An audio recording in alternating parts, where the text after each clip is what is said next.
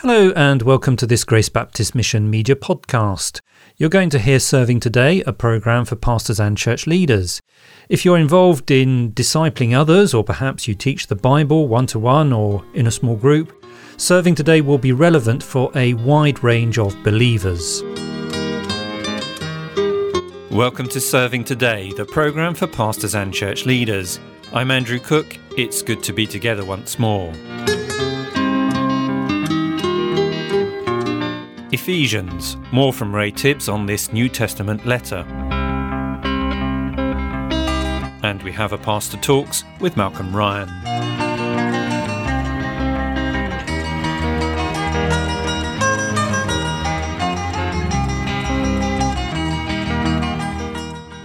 In the last few talks on Ephesians, here on Serving Today, Ray Tibbs has outlined for us the roles of God the Father and God the Son in salvation. So here's Ray to introduce the next of these from the first chapter of Ephesians. This is the role of the Holy Spirit in our salvation in verses 13 and 14. Which read, "And you also were included in Christ when you heard the word of truth, the gospel of your salvation. Having believed, you were marked in him with a seal, the promised Holy Spirit, who is a deposit guaranteeing our inheritance until the redemption of those who are God's possession to the praise of his glory." Ray, what's the first heading for Ephesians chapter 1, verses 13 and 14? Well, first of all, we have preparation for the work of the Holy Spirit. This comes in two ways. First of all, hearing the word of truth. Amidst many falsehoods, the word that is true came to Ephesus, a city that was already highly religious. And in what ways were those who lived in Ephesus religious? Well, the outstanding feature of Ephesus was the Temple of Artemis, a local deity later identified with the Artemis of the Greeks, and then with Diana of the Romans.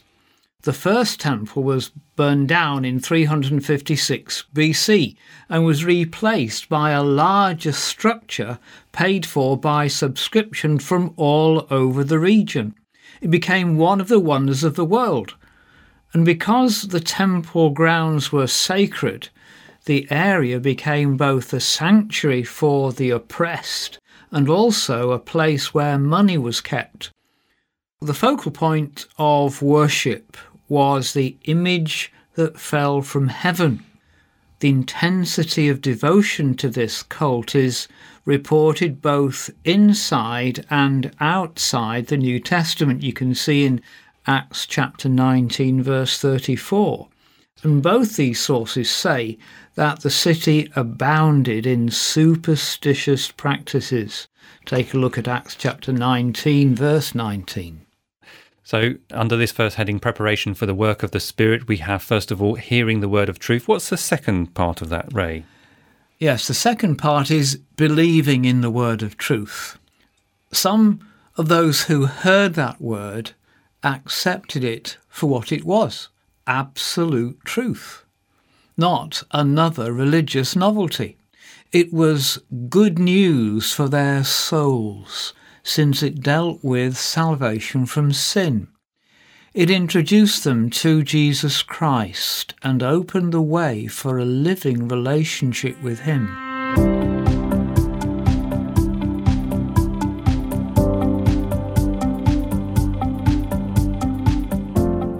Next, we come to the work of the Spirit, and it refers here to sealing. And what does that mean, Ray? Well, various things it refers to because it speaks of a physical act when a document was sealed with liquid wax and the impression of perhaps a signet ring or other symbol. And this physical act is conveying certain truths. In physical terms, that sealing was a proof of authenticity. The item was the genuine article and not a copy. It was like a security tag The item had not been tampered with. It was a public proof of possession. It identified the owner, and also it represented the conclusion of a transaction. It was only sealed at the end of a process. Thank you for clarifying that. At the beginning of Ephesians chapter 1, verse 13, there's a little expression, in Christ. What is the significance of this for believers? When someone was sealed in Christ, it meant that his saving work was applied to them. He died for them and took away their sin. Christ identified himself with that person, and he belonged to them as much as they belonged to him. That person would become increasingly like Christ. Verse 13 of Ephesians chapter 1 says that those who are in Christ have the seal of the Holy Spirit. What does that mean for believers then? The coming of the Holy Spirit to dwell within a person is a real experience, and his very presence is a sign that the person is a real Christian. Take a look at Romans chapter 8 verse 16 or the first letter of John chapter 3 verse 24. The possession of the Holy Spirit shows those people as being marked out from others, and their new holiness is indicative that there is a power at work within them, which is divine. God had given notice that this was his intention. Joel chapter 2 verse 28. After awakening belief in the first place, the Spirit takes up permanent residence only after that belief has occurred. Ray, you've outlined there for us the work of the Holy Spirit in the life of believers. What does this result in then? Well, the results of the Holy Spirit's work can be seen in verse 14 in three ways. First, as a deposit. The indwelling Holy Spirit is like a down payment, which promises greater things to come. Among the first fruits of the Holy Spirit are the forgiveness of sin and the reality of spiritual life now, and the assurance that the Spirit will be taken to be with God at death. We struggle with the tension between what we have and what we lack, but there is no uncertainty about its eventual provision. The second result is an inheritance. There can be no change of mind on God's part. The transaction will be completed. 2 Corinthians chapter 1 verses 21 and 22. We have yet to receive the final redemption of our bodies, but it is certain. 1 Peter chapter 1 verse 4. We know something of freedom from sin and fellowship with God, but then we will know both of those things fully. So the results of the Spirit's work is that he is a deposit and it's an inheritance, and that's all very encouraging. What does the Spirit's work in believers also lead to? Yes, it leads also to praise. Our salvation has a higher purpose than simply doing us good. Paul has already reminded the Ephesian Christians that their salvation brought glory to God. That's in verses 6 and 12. We are his possession. He has acquired us for himself. Not only do we have an inheritance that awaits us, God does too. He waits for the completion of his work in each one of our lives. We must value the salvation we have been given by preparing ourselves to receive that inheritance one day, and in the meantime living to God's praise. The rest of this letter helps us to find out how to do just that. Thanks, Ray, and we look forward to hearing more on that in future programmes.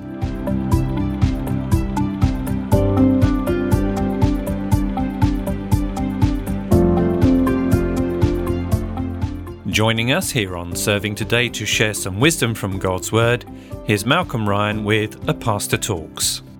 You know, in every one of us there's an emptiness that needs to be filled, and our attempt to fill that void with all sorts of activities doesn't seem to work.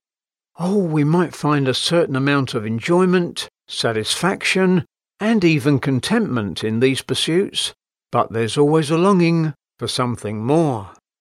Now, let's think about King Solomon with all his worldly riches. As 1 Kings chapter 10 verse 14 mentions, Solomon received 666 talents of gold each year as a basic income. In today's values, that would be an absolutely staggering amount. In fact, Solomon was so rich he could buy anything he wanted. In Ecclesiastes 2 verse 10 he wrote, "I denied myself nothing my eyes desired. I refused my heart no pleasure." Yet, in the very next verse he adds, "When I surveyed all that my hands had done and what I had toiled to achieve, everything was meaningless, a chasing after the wind. Nothing was gained under the sun." And in verse 17 he goes on to say, "So I hated life, because the work that is done under the sun was grievous to me. All of it is meaningless, a chasing after the wind." And do you know something? What was true for Solomon is also true for us. Because when we try to fill that emptiness in our lives with the things of this world, it's like trying to pour water into a leaky container. So what will work and what will satisfy us? There's a clue for us in Ecclesiastes 3 verse 11, where we're told that God has set eternity in the human heart. So we should be looking for something that will really last. And Blaise Pascal puts it so well when he says, "There is a God-shaped vacuum in the heart of every person which cannot be filled by any created thing, but only by God, the Creator, made known through Jesus." That's the answer. Only an ongoing relationship with the one who made us and loves us more than we love ourselves will totally satisfy us and fill us with the joy our hearts long for. Thanks to Malcolm Ryan. And that's all we have time for here on Serving Today. You can contact the programme with any questions you may have. The details will follow in a few moments. So this is Andrew Cook saying goodbye. May the eternal God bless you as you serve Christ. Well, we hope you enjoyed listening to Serving Today, a podcast from the Grace Baptist Mission radio team. There are a number of ways to get in touch. Our email address is servingtoday@gbm.org.uk. Find us on Twitter @servingtodaygBM, or you can search our web catalogue at www.gbm.org.uk/radio. Thanks for listening and goodbye.